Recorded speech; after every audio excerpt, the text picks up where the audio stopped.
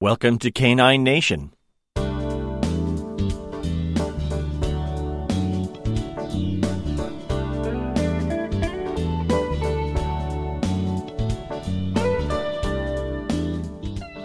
It's Sunday, November 4th, 2018. This is episode 109.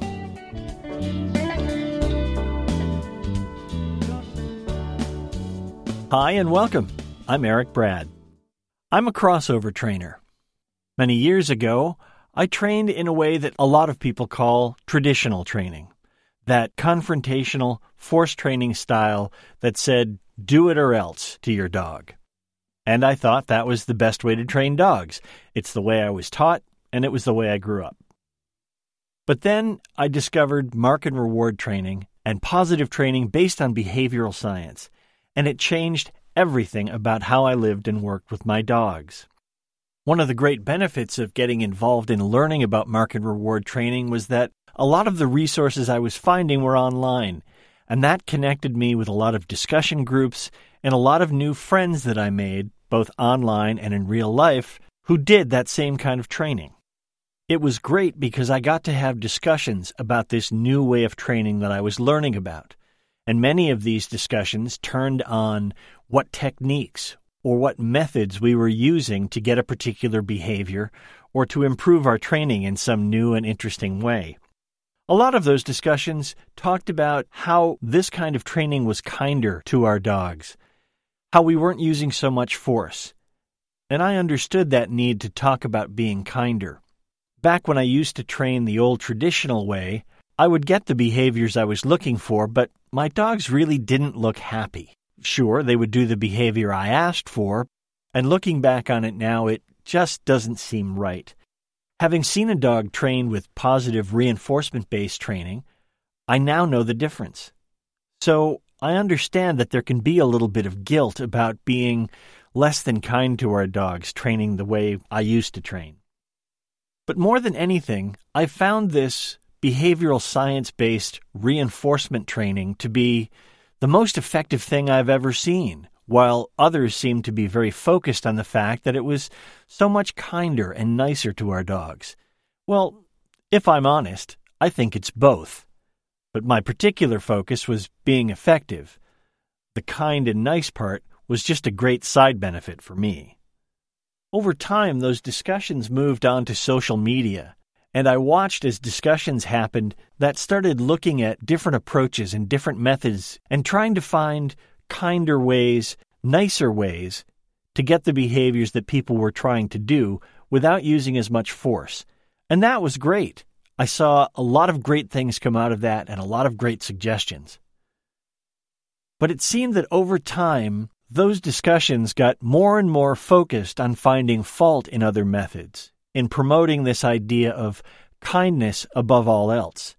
And that made me uncomfortable. But eventually, some of those discussions started turning into accusations. People were pointing the finger at other people in these discussions and talking about how they were being mean to their dogs, or how that method was unnecessarily cruel. It seemed to be more about ethics and morality than it was about the effectiveness of the training. And that puzzled me, and it troubled me, because here were positive trainers who were seeking to be better, more effective, and kinder trainers with their animals, being so unkind to each other just in trying to get their message across. Well, I wanted to explore that, so I wrote about it. And this is my essay, Mean Dog People Suck, a rant. Many years ago, I made a shift from force-based compulsion training with my dogs to a more positive approach. Now, please don't get me wrong. I don't mean positive as in a positive attitude or optimistic or good. It's simply training based on reinforcement and teaching my dogs what I want from them instead of stopping behavior I didn't want. A more proactive approach to communicating with my dog rather than the, hey, don't do that approach that I had used previously. So, positive training, for me, was about being empowered by the science of behavior and animal learning to do a better job communicating with my dogs. It wasn't a moral choice at all. The training I was doing with my dogs was becoming counterproductive. It wasn't working. So I read, I learned, I practiced new methods. In the 13 years since I made that change, the conversation about positive training has evolved, and it doesn't always put the science or the training methods in the best light. I remember an online discussion I was part of about 10 years ago where we were discussing the use of mark and reward training, many people call it clicker training, for teaching dogs to do the weave pull behavior in agility. One of the participants in that discussion challenged the method that I was using with my dog. His assertion was that my dog should never be put in a position to get it wrong. Now, if you're not familiar with agility, a dog is to enter the weave pulls, a set of 12 pulls, sometimes 6, with the first pull on their left and weave between them. Entering with the first pull on the right is considered a fault. It is the wrong entry. But I found this fellow's challenge to me very puzzling. There are really only 2 ways a dog can enter those weave pulls. If I reward the correct behavior and ignore the incorrect one, learning should happen. At least, that's what the science said. But this fellow introduced a new wrinkle. He said that withholding the reward for the incorrect behavior was unpleasant for my dog. The more we discussed this, the more strident his claims became. He proposed that training my dog should be errorless. My dog should never have to endure the unpleasantness of not getting a reward. It was my job as her trainer to make sure that my dog never encountered anything that she would find unpleasant or aversive. To do anything else was morally wrong. It was abusive and mean to withhold the reward from my dog. That was the first time I can remember being judged morally on my approach to training my dog. Since that conversation, it seems that issues of ethics and morals surrounding our treatment of dogs have become more and more a part of how we talk about dogs and training. How we choose to manage and train our dogs has become a reflection of the kind of people we are morally and ethically. Unfortunately, morality can be pretty subjective. Conversations like these can devolve quickly into who is a better, more ethical dog owner or trainer, and who is a really mean, nasty bastard to their dog. That conversation all those years ago about weave pulls didn't end well. It left me with the impression that Mr. All-Positive Errorless Learning was a bit of a nut job. Certainly an extremist in his perspective. I'm sure he had an opposite and no more flattering view of me. I must have seemed like a heartless prick, concerned with nothing more than getting my dog to do my bidding using clinical methods and strict rules of behavior. The irony in this is that I'm sure we both loved our dogs very much. Each of us thought we were doing the best thing for our dog. As the years have passed, I've watched literally hundreds of conversations concerning how we work with dogs and how our actions may or may not impact their well-being. These debates almost always turn on the personal viewpoints of the people involved and how they interpret the behavior of dogs. Remarkably, the last 15 years has seen tremendous advances in what we understand about the behavior of dogs. Science has at last decided that dogs are a worthy subject of study. Perhaps the most important finding that I have seen reported is just how much we have yet to learn about the meaning and motivation behind our dogs' behavior and their responses to the world and the humans that they live with. So with no objective scales to use as measurement, it seems that individual opinions form the basis for what dogs find aversive and what they might find pleasurable. One person's assessment that physically restraining a dog with your arms during recall training is beneficial for learning might be interpreted by another person as causing unnecessary distress and discomfort to that dog. Who is to say which observation is correct? It would be great if the dog could just tell us, but unfortunately, it doesn't work like that. When we talk about dogs, who exactly are we talking about? Roughly 70% or more of the world's dogs do not live in pet homes. They have an entirely different life from the dogs that live with humans in their homes and with families. These are the free-ranging scavenging dogs that live in villages and garbage dumps around the world. Most of them live productive lives with enough to eat, plenty of socialization, and none of the expectations placed on dogs by humans. Even knowing that these dogs are living comfortably enough to reproduce and thrive, there are those who feel it is a moral imperative to bring these dogs, quote, in from the cold, unquote, and into our human world to save them from their life on the streets. To these people, it seems immoral to leave these dogs to their unstructured, scavenging existence. Even within our domesticated dog population, there can be a tremendous variety in what any given dog likes and doesn't like. This can make things difficult when we talk about training. In a very real sense, all dogs are the same in that they share many common traits, including their preferences for what to seek out and what to avoid. It can be a matter of degrees that distinguishes a golden retriever, for example, from a dachshund in what they find tasty or frightening. Genetics does play a role, and even individuals within a breed or even within a litter can exhibit more or less tolerance or preference for different things. So a dog is a dog, but not exactly. To complicate matters further, the experiences of any given dog will have a large impact on the temperament of that dog. Science has shown that the vast majority of domestic dogs are not fearful of human contact, and yet improper socialization experience with humans can make a dog extremely fearful and even aggressive toward humans. So when we talk about what dogs like and what they don't like, their history and experiences will play a significant role in how those preferences were developed. Dogs in general will tend toward or away from certain things, but individual dogs may vary from that general norm.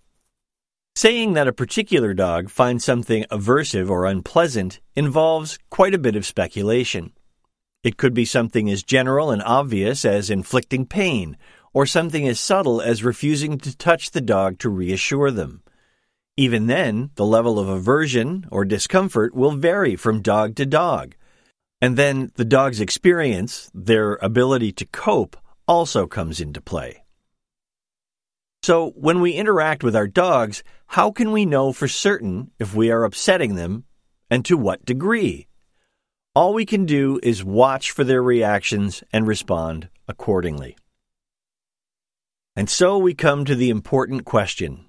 What does it mean to be mean to our dogs? Wouldn't that involve some intention on the part of the dog owner to intentionally cause their dog discomfort?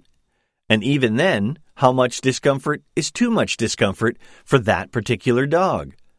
They say that into every life a little rain must fall. Many people can find being out in the rain mildly unpleasant, but not traumatic. Unpleasant things such as rain will happen. As dog owners, do we have an obligation to teach our dogs that they can cope with a certain amount of unpleasantness? Animal behavior consultant Dr. Susan Friedman says that, quote, dogs live on planet Earth, unquote, that they will encounter a wide range of naturally occurring unpleasant circumstances. Nature prepares all of us for dealing with these mundane, day-to-day, aversive situations. But now, as dog training seeks to do a better and better job of teaching and working with dogs, can we go too far in protecting our dogs? Can the never allow your dog to encounter aversives trainers, for all their good intentions, actually be setting dogs up for even greater unpleasantness because they haven't planned for low-level coping skills to deal with these kinds of unpleasant circumstances? More to the point, why are we pointing fingers at each other? Isn't sitting in judgment of someone an unpleasant experience for the person being judged? Have we become so overprotective of the dogs that the feelings of the owners matter less to us?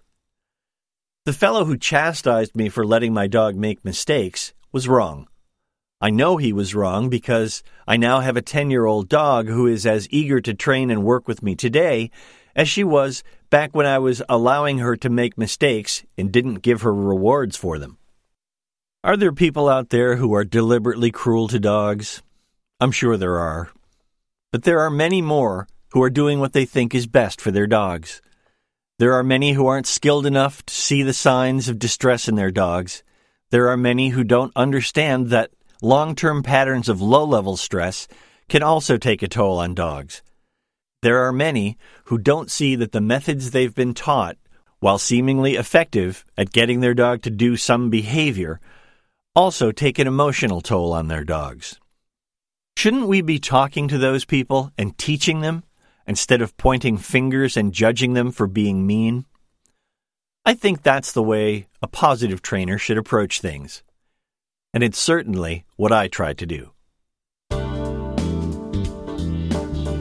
Thanks for listening to the podcast.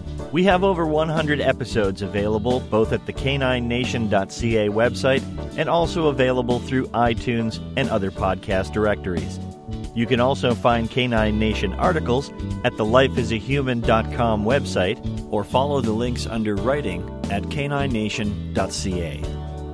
There are some great podcasts out there about dogs, behavior, and training. I'd like to share two of my favorites with you. Dog Talk with Nick Benger is a weekly podcast out of the UK. Nick interviews some of the best and brightest trainers in the world. He gives you a look not just at training concepts and techniques, but also some great insight into the person he's talking with.